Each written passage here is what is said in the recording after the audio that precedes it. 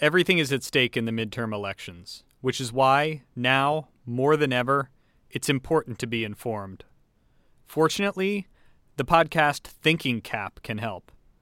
It covers all of the major issues at the intersection of activism, race, policy, and politics, featuring the nation's top progressive leaders and influencers.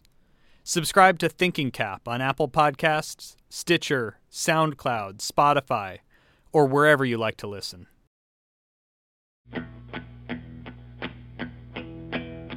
We're in the parking lot of the Orchid City Fusion Cafe in Arlington, about halfway between Dallas and Fort Worth.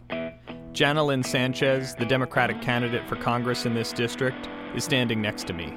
She's wearing Texas flag cowboy boots and has her hair in a blowout. She's finishing up a call. Okay. Beto is arriving at this rally, so I'll call you back. All right. Thank you, lady. All right. Bye-bye. Jana is a first-time candidate. She ran because of Donald Trump. She was fired up as a woman. She was fired up as a Mexican-American. The website 538 gives her a 1 in 20 chance of winning, but she's getting support from the Democratic Congressional Campaign Committee, and she's been endorsed by the Dallas Morning News. What she's seeing on the ground, it makes her feel like she's got a chance. There's obviously a very solid Republican base. There's a very solid Democratic base. But I would say the majority of voters in the district fall into that persuadable category. And when it comes to Beto, she looks around at a crowd like this, and she just doesn't buy the polls. Okay, last question. Sorry. He's been down in every single poll, as has like every statewide Democrat. Total BS. Everybody's been calling me from all my friends have been texting me and calling me going, please tell me Beto's going to win from all over the country. I'm like, trust me, the guy is winning. And so the polls are overweighing men. Based on previous elections, and they're not reaching young people. I mean, when's the last time you answered your phone if you didn't know who was calling? I do all that. I'm a reporter. Sorry. A couple hundred people are out here. Beto is making his way into the crowd. After weeks of rain, it's a sunny and crisp fall day. Seriously, I mean, you youngsters don't answer your phones, right? I think the polls are all going to be massively off. I don't think there's any chance in hell that Beto's losing. Can we have a final post-election episode. Can I call you after the election? Hey, thank you all for being here and to greet us on this incredibly beautiful day. Today marks the end of early voting. Tuesday is Election Day. As of October 31st, more than 32% of registered voters in the state's 30 biggest counties have already cast their ballots. That's nearly as much as in the entire 2014 midterm election. And we still have a lot of voting left.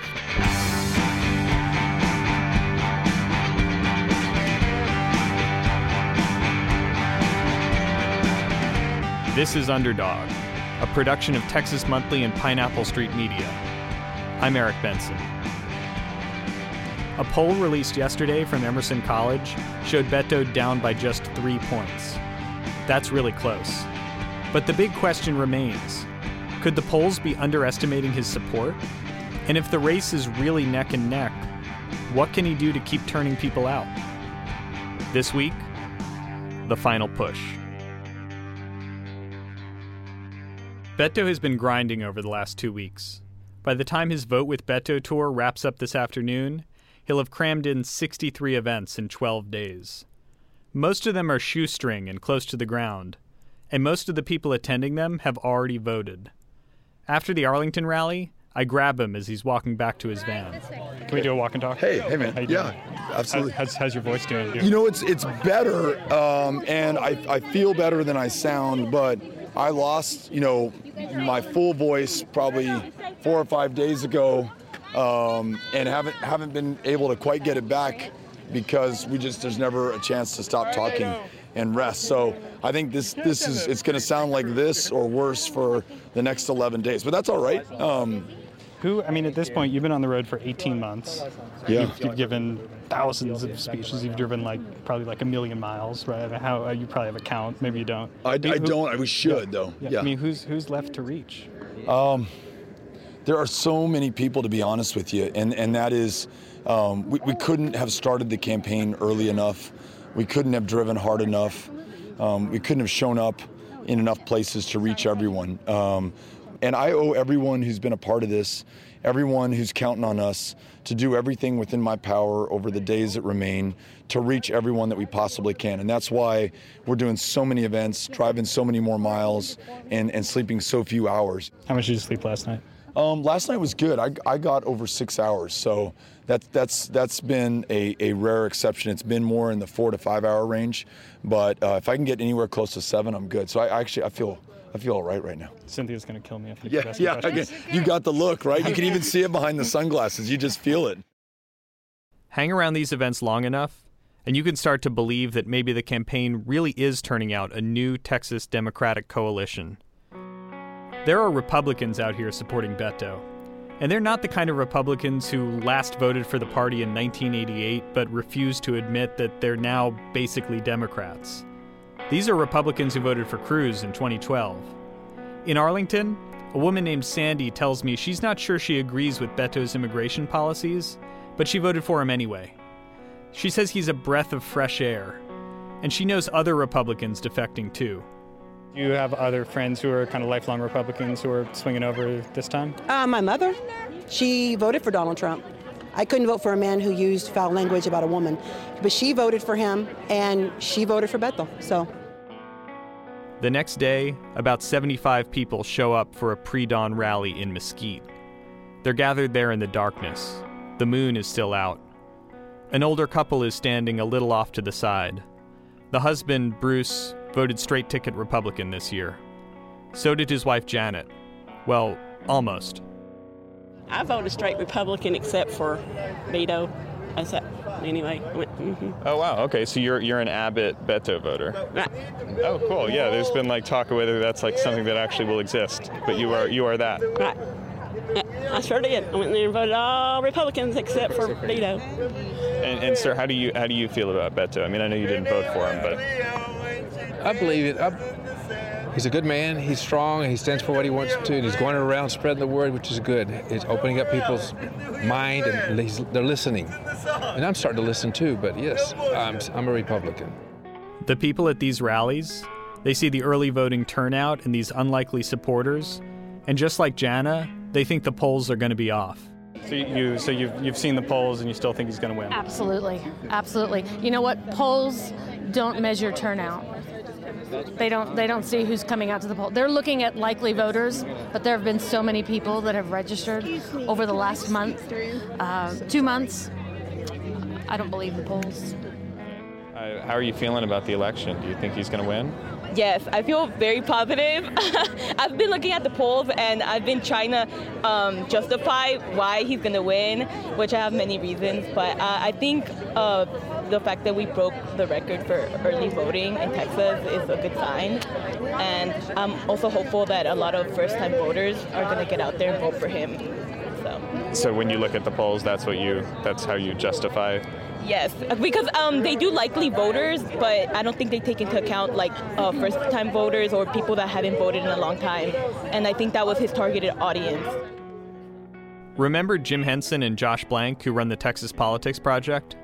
They were on the first episode, explaining the overall dynamics of the election. They released their big October poll at the end of last week. It showed Cruz leading Beto 51-45.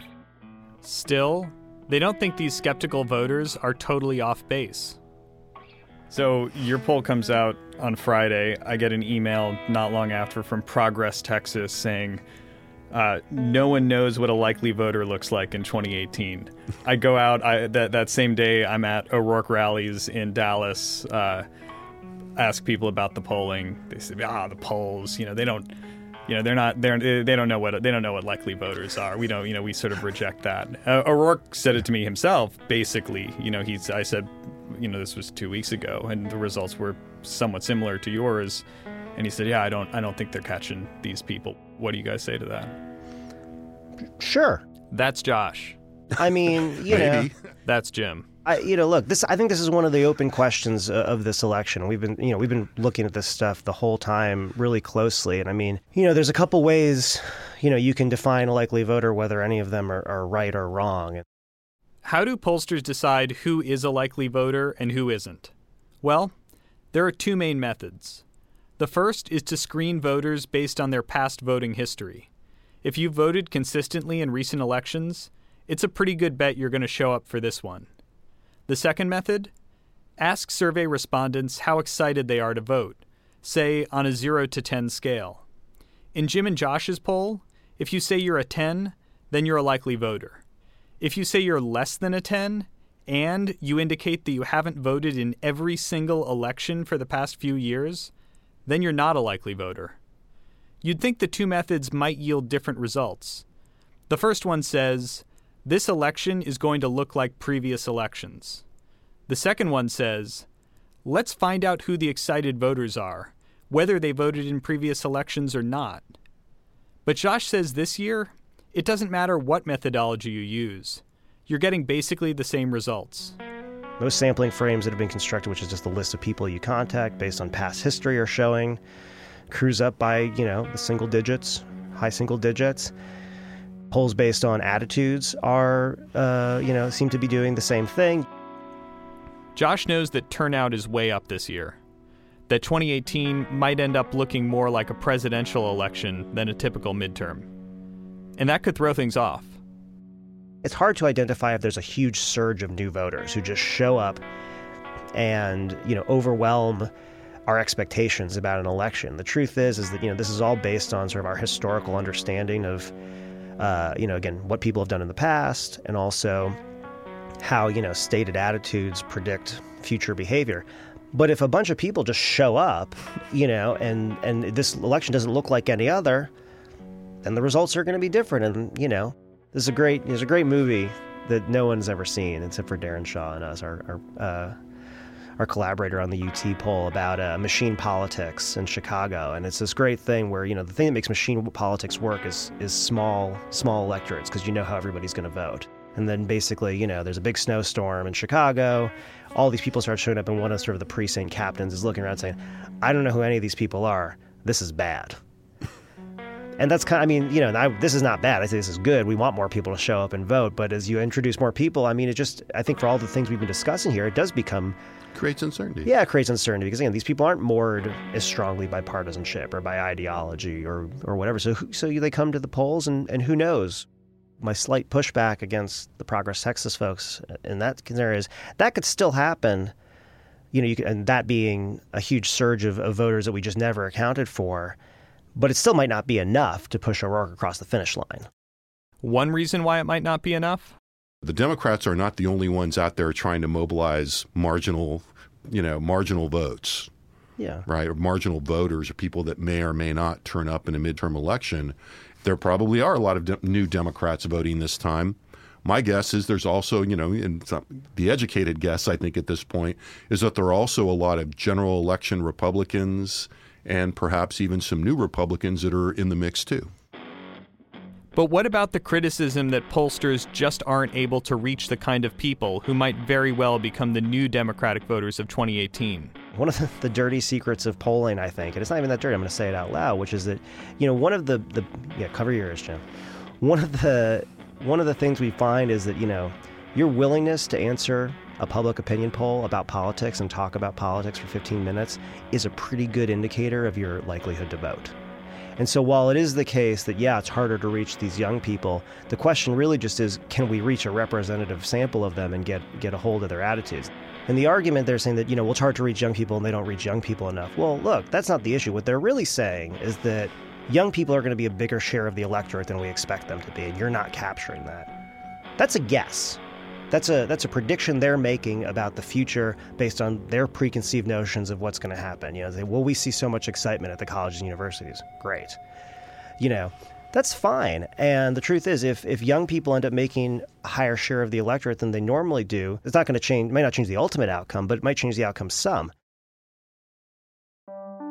Life insurance is really important, but 1/3 of people don't have it. That's because it's really hard to buy. You have to work out what you need, then do the research to find the best quote and hope you don't get swindled along the way. It's not a good way to shop, so Policy Genius made the whole process a lot simpler.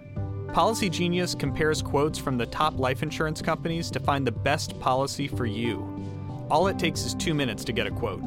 And even if you don't know the first thing about insurance, they've got all the tools to get you up to speed.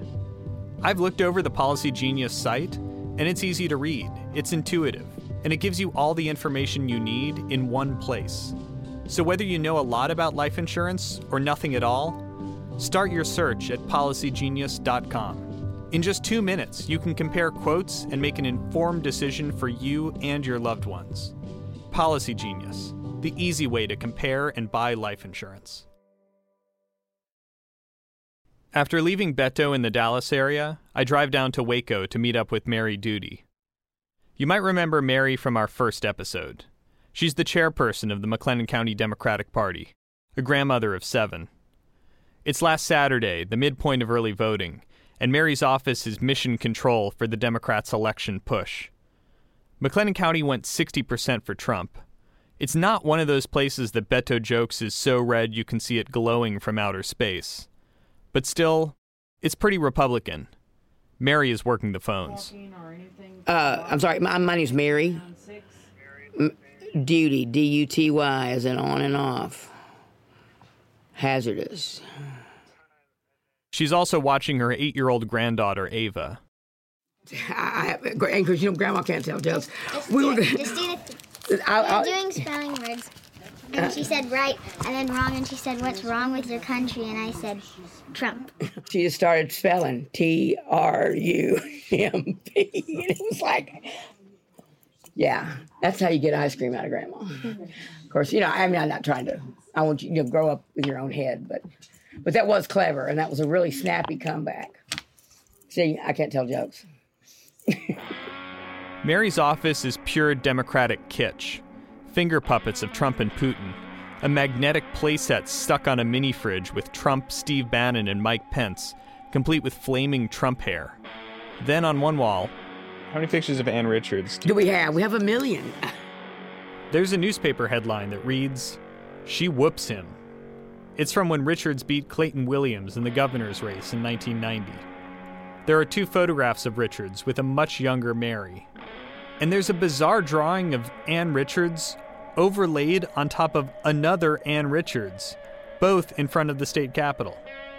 Mary's seen the polls, and she's seen what's on 538, the polling analysis website run by the statistician Nate Silver. He's giving Beto a 1 in 5 chance of beating Cruz. Let's talk about Nate Silver, okay? Yeah, I need to spend some time with Nate Silver behind the woodshed. No, just kidding. I have no ability to second guess this thing. I got a bunch of people that are coming along, and we're working, and we're doing signs, and we're walking blocks, we're doing all this stuff, and I have no way to envision anything but winning. Mary's concerned about what's going on at one of McLennan County's 5 early voting centers. There's a local candidate, a white guy running for a seat that's long been held by a black man, who's been campaigning within a couple hundred feet of the polling place. We take a trip there. Mary explains what's up. Day 1 voting, we had to ask him to leave because he was electioneering within the 100 feet. Day 2, his wife comes in. She accuses the election administrator of fraud, gets on the news, makes this huge 48-hour firestorm of controversy. We've had to have poll watchers over here watching every day. And then apparently today, there was controversy with him coming too close and being asked to leave. She and her deputy Mary Mann, another Waco grandma, sort the whole thing out. It's a small town, and Mary Mann is good friends with this guy's family. But then there's the polling station itself. It's on the former campus of Paul Quinn College, a historically black university, and it's the one that's closest to where most of the African Americans in McLennan County live. They're seeing triple the turnout of the last midterm, but the machines are jammed into a cramped room. And this is just the last straw, pretty much, of you've been making these people vote in this little closet all this time? Because when I thought multi-purpose center, I was thinking the big room. And so when I saw this little closet, it was like, oh, no, oh, hell no. Oh, hell no. The Marys are working to get the voting machines moved to a bigger room. But the machines, e-slate machines made by a company called Hart InterCivic, are themselves a problem. Some voters in Texas have been reporting that they voted straight ticket, only to see to their horror that their straight-ticket Democratic ballot includes a vote for Ted Cruz. Straight-ticket Republican ballots have had Beto selected, too, an equally horrifying prospect for many. This has become a national story, although so far only a couple dozen cases have been reported to the Secretary of State. It's also only one of the problems with the e-slate machines. Anita Phillips, the election judge here at the old Paul Quinn campus, she says she hasn't seen any cases of straight-ticket ballots having the wrong Senate choice. But she has had to cancel ballots because voters simply walked away before they clicked the red submit button. How often does that happen that you have to cancel one out? Typically, I may have one or two the whole time I have an election go on.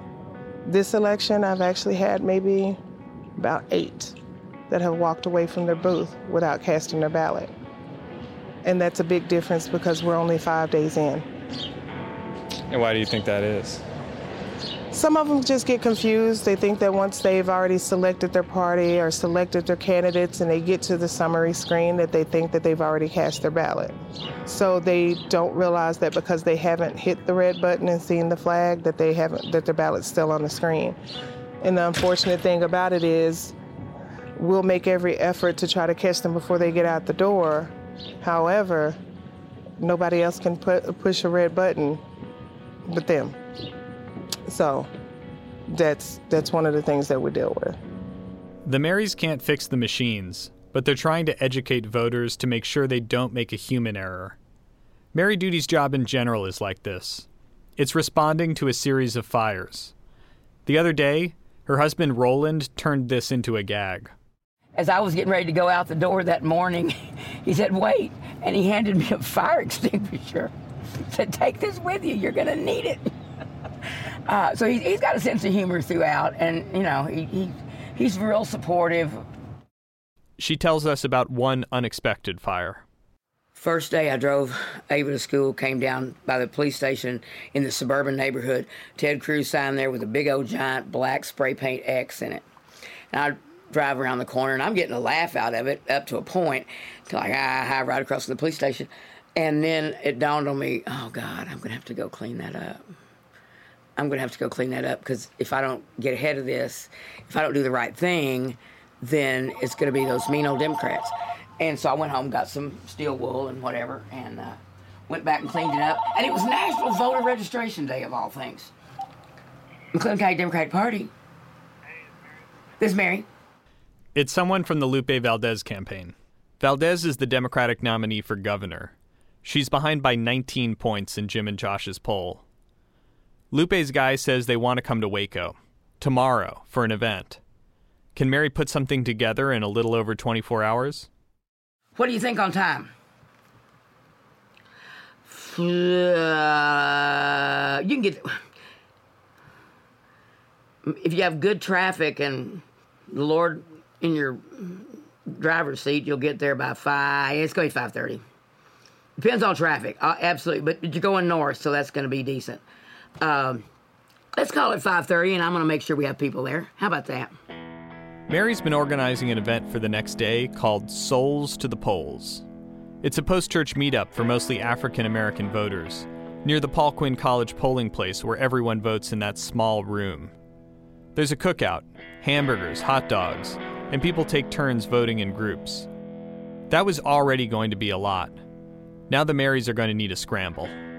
Talk to you in a bit. Bye-bye.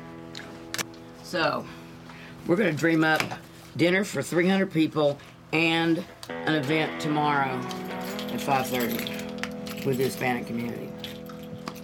Sounds like a plan to me. I think it'll work.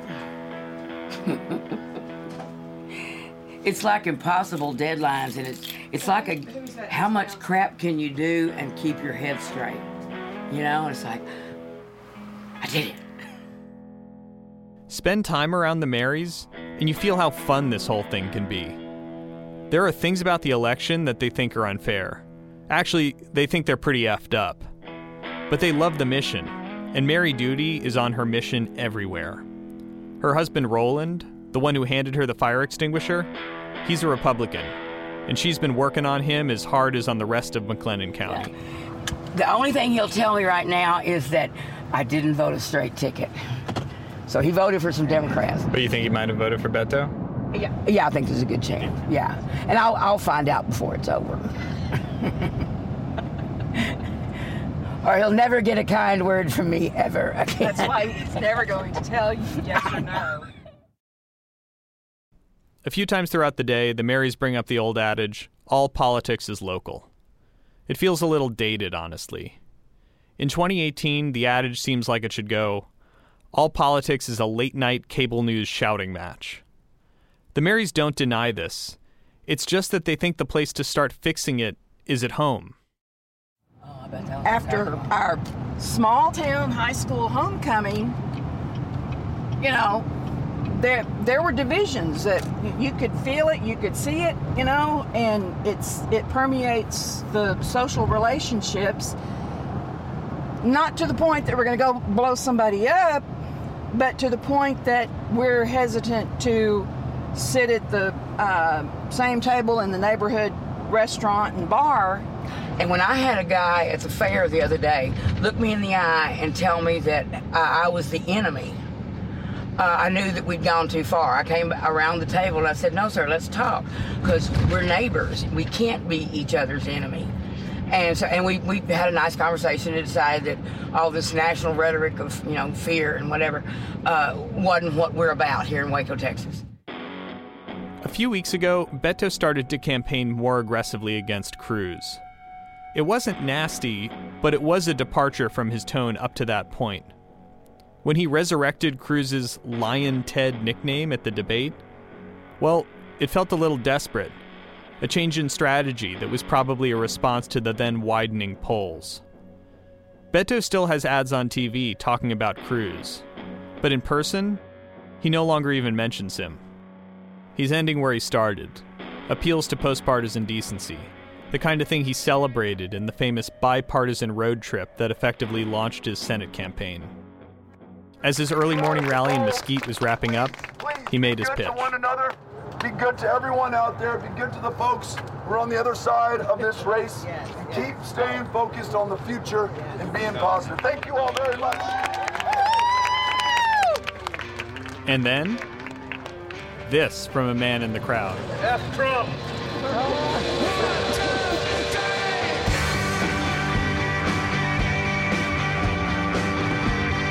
Next week is going to be a little busy for all of us here at Underdog.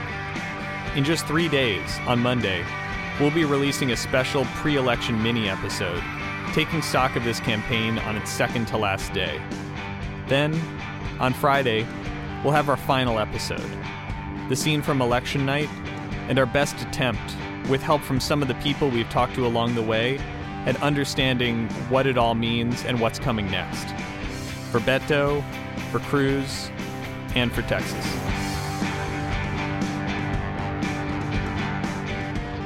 Underdog is a co-production of Texas Monthly and Pineapple Street Media. Our executive producers are Max Linsky, Jenna Weiss-Berman, and Brian Standifer, who also scored and mixed the show. Underdog is produced by Chris Berube and edited by Joel Lovell, with help from Jonathan Menjivar. Our theme is Bloodhounds on My Trail, written, produced, and performed by the Black Angels, courtesy of Light in the Attic Records. Jorge Castillo played guitar for the score. I wrote, reported, and hosted this thing. I'm Eric Benson. Thanks for listening.